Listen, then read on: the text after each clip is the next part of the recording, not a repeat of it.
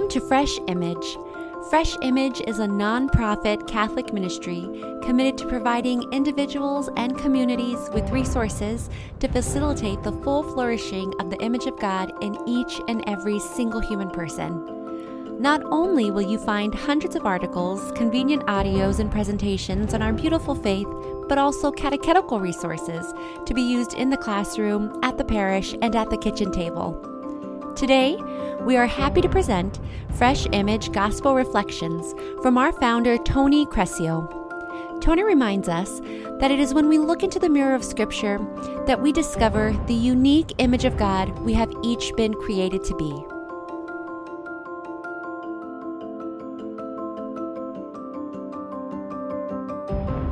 My dear friends in Christ, to be Peter. In the history of questions, he hit the jackpot last weekend in his response to Christ's question, "Who do you say that I am?" While all the other disciples were quick to respond with answers as to what other people thought about the identity of the one whom they had the privilege to call Master. Some say John the Baptist, others say Elijah, and others Jeremiah or one of the prophets. Peter outshined them all with his answer, "You are the Christ, the Son of the living God."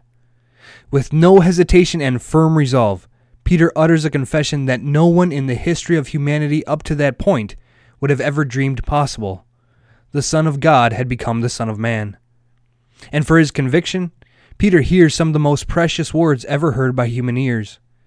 "Blessed are you, Simon Bar-Jonah, for flesh and blood has not revealed this to you, but my Father who is in heaven.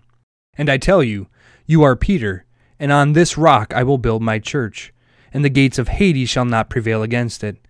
I will give you the keys of the kingdom of heaven, and whatever you bind on earth shall be bound in heaven, and whatever you loose on earth shall be loosed in heaven."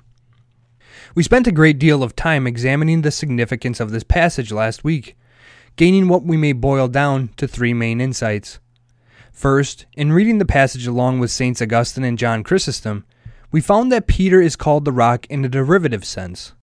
In Homily 124 on the Gospel of John, Augustine teaches us that it is as though Christ says to Peter, "On this rock, therefore, which you have confessed, I will build my church." For the rock, Petra, was Christ, and on this foundation was Peter himself also built.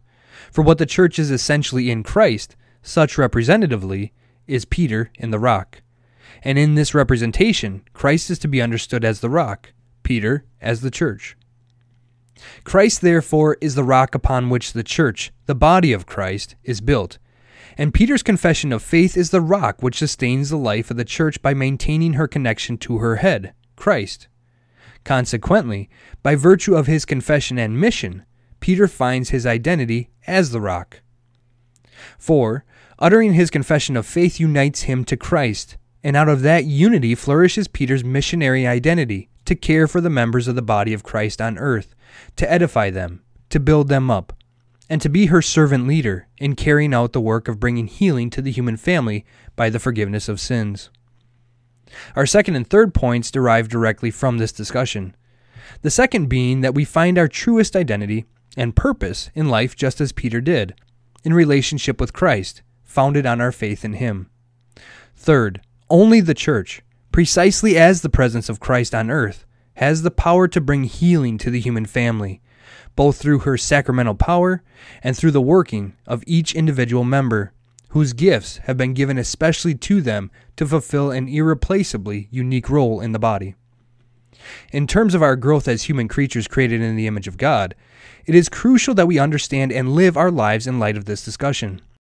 And this because only in Christ do we become what we have been created to be, both as individuals and as a family. The human family, and each member of it, was created by God to spend eternity in loving communion with him, through, with, and in the Son. Thus, in paragraph 778 of the Catechism, the Church teaches, "The Church is both the means and the goal of God's plan, prefigured in creation, prepared for in the Old Covenant, founded by the words and actions of Jesus Christ, fulfilled by his redeeming cross and his resurrection. The Church has been manifested as the mystery of salvation by the outpouring of the Holy Spirit. She will be perfected in the glory of heaven, as the assembly of all the redeemed of the earth."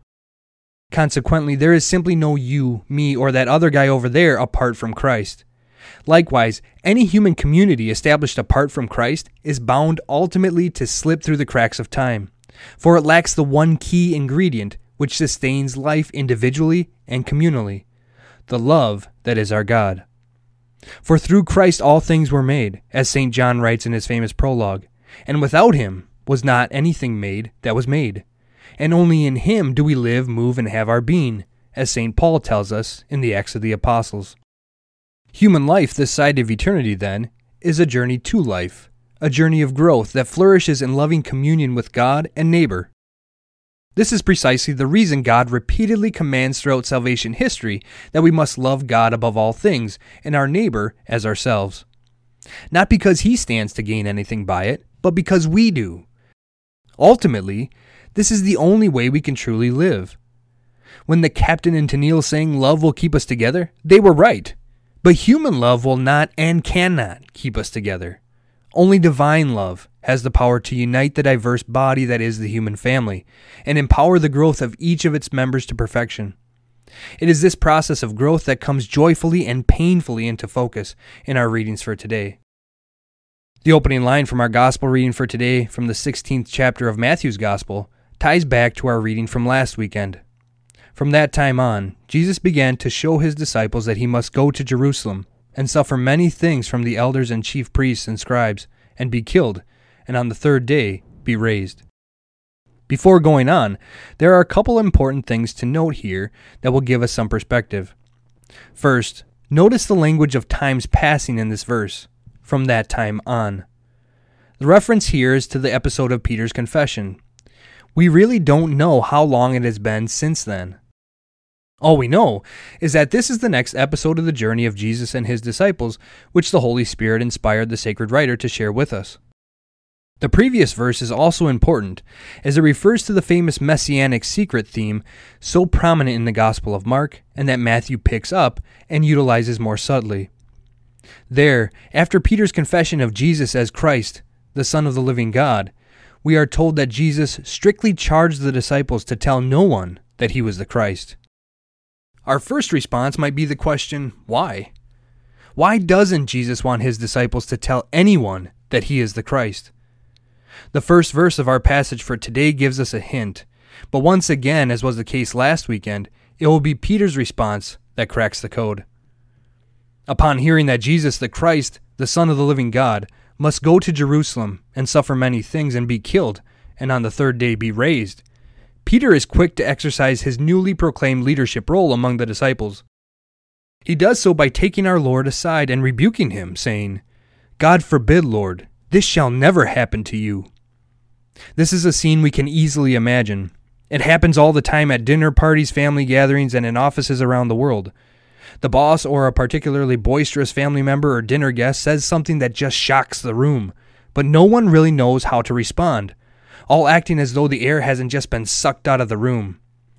Later on, at a more opportune moment, someone takes this person aside and asks, "Do you realize what you just said in there? Are you out of your mind? Why would you say something like this?" This is essentially what Peter is asking Christ here. You are God. You're not going to die. You're the Messiah. You have come to sit on the throne of David, to restore the kingdom of Israel. Why would you say something like this? And there we have it. This is precisely why Jesus had told the disciples why they must not tell anyone that he was the Christ. The people really had no idea what it meant for the Son of God to become incarnate, nor how it was that he would bring healing to the human family. And when Jesus did begin to tell them, they were shocked and scandalized, as Peter's response makes obvious. And who could really blame them? They had left everything to follow Christ, and now he was telling them where exactly they were following him to. Not to a glorious restoration of the kingdom of Israel, which was what the people expected the Messiah to accomplish, where they would sit at the right and left of his throne. Rather, they were following him to death and a stone-cold tomb. Who among us wouldn't have wanted to say exactly what Peter said? Ah, to be Peter. Called blessed just a few short sentences ago, he now hears some of the hardest words that human ears have ever had to listen to. "Get behind me, Satan. You are a hindrance to me, for you are not on the side of God, but of men," Jesus says to him rather sharply. From here, things quickly fall apart. You see, our Lord knows how his motley crew of disciples works. Peter is the spokesman. If the group has something on their mind, he is generally the one to speak up, as we have seen in these last 2 episodes.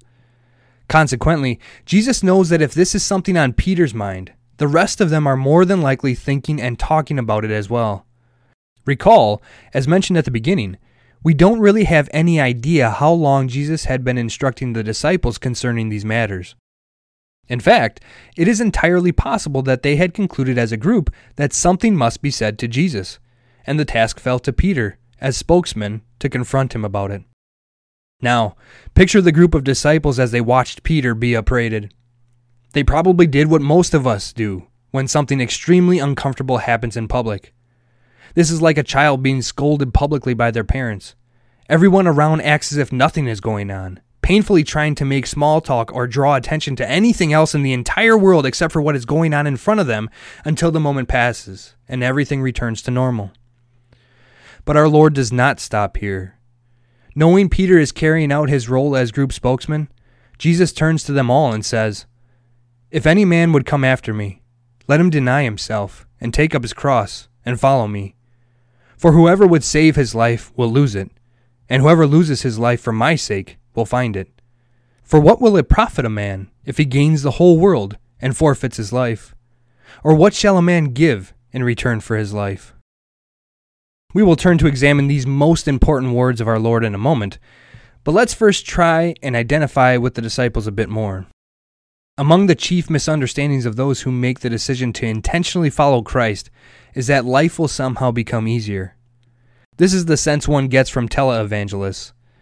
Just accept Jesus as your Lord and Savior and everything will be A-okay. But this isn't the gospel Jesus preaches and embodies. Jesus makes no such promises. In fact, the exact opposite is true. By worldly standards, the life of discipleship is hard precisely because it is a life of continual death in the form of self-denial. Why is this necessarily the case? Well, before we commit ourselves to living the gospel, we have accumulated a lot of baggage. We can put this negatively and say that we have lost a lot of who we were created to be. Thus, the process of discipleship is one of healing, and as with many medical techniques, healing comes by way of pain. To put it more positively, we can think of it in terms of building muscle. Anyone who exercises knows that making progress involves pain, fatigue, and soreness. No pain, no gain. The life of discipleship is like this. It is a way of little deaths that is simultaneously a way of little resurrections.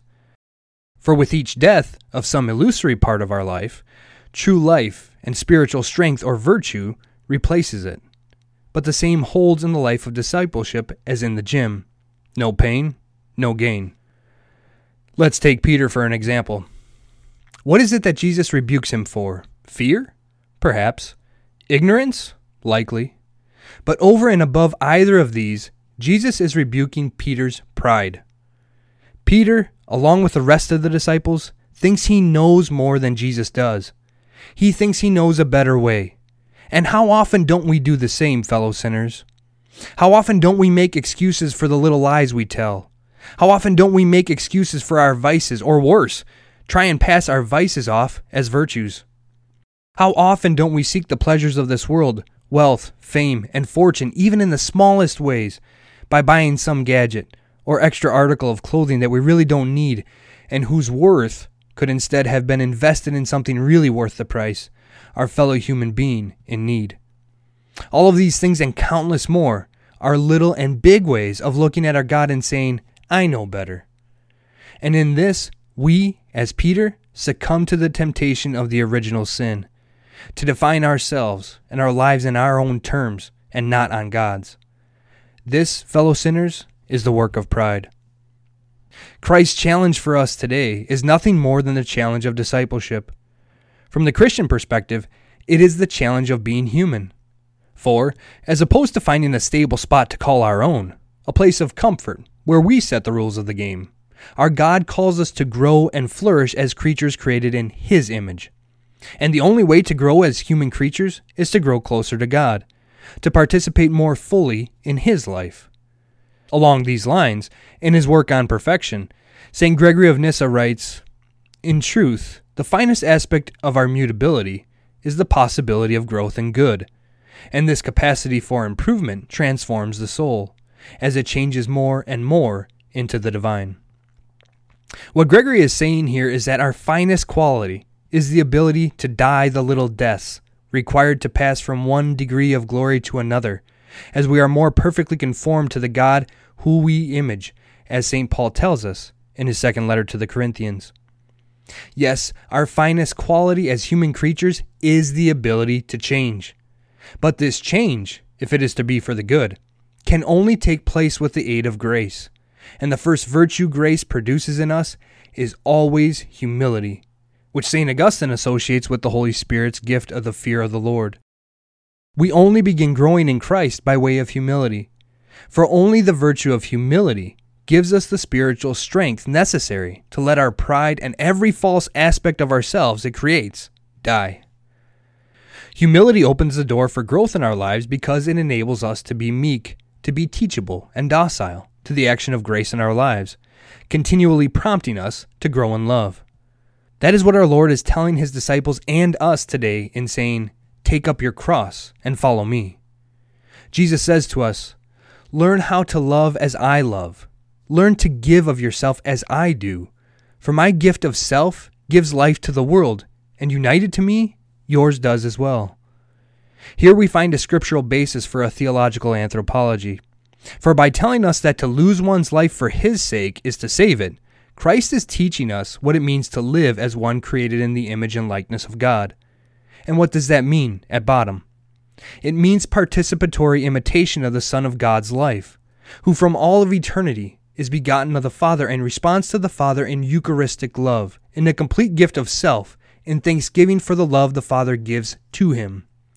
This is what Paul teaches us when he says in chapter 1 of Colossians that Christ is the image of the invisible God, the firstborn of all creation. For in him all things were created. All things were created through him and for him.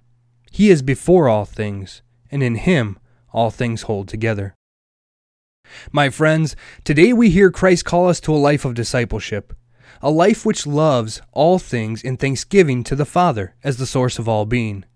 In doing so, Jesus calls us to live a Eucharistic life, a life which is a complete gift of self in loving thanksgiving for the life and love we have received, first in being born, and then in being reborn through the saving waters of baptism.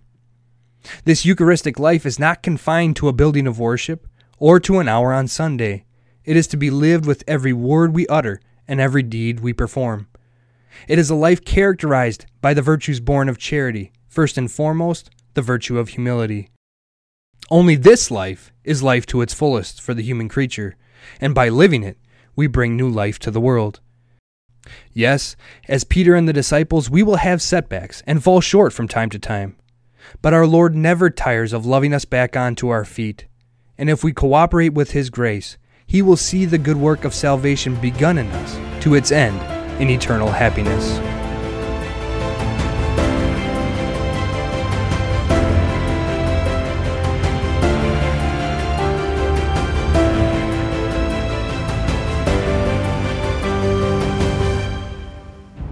Thank you for listening to this week's Gospel Reflection. For more resources, please visit us at freshimage.org. And remember, when you live a fresh life, you will be a breath of God's fresh, life-giving air to the world.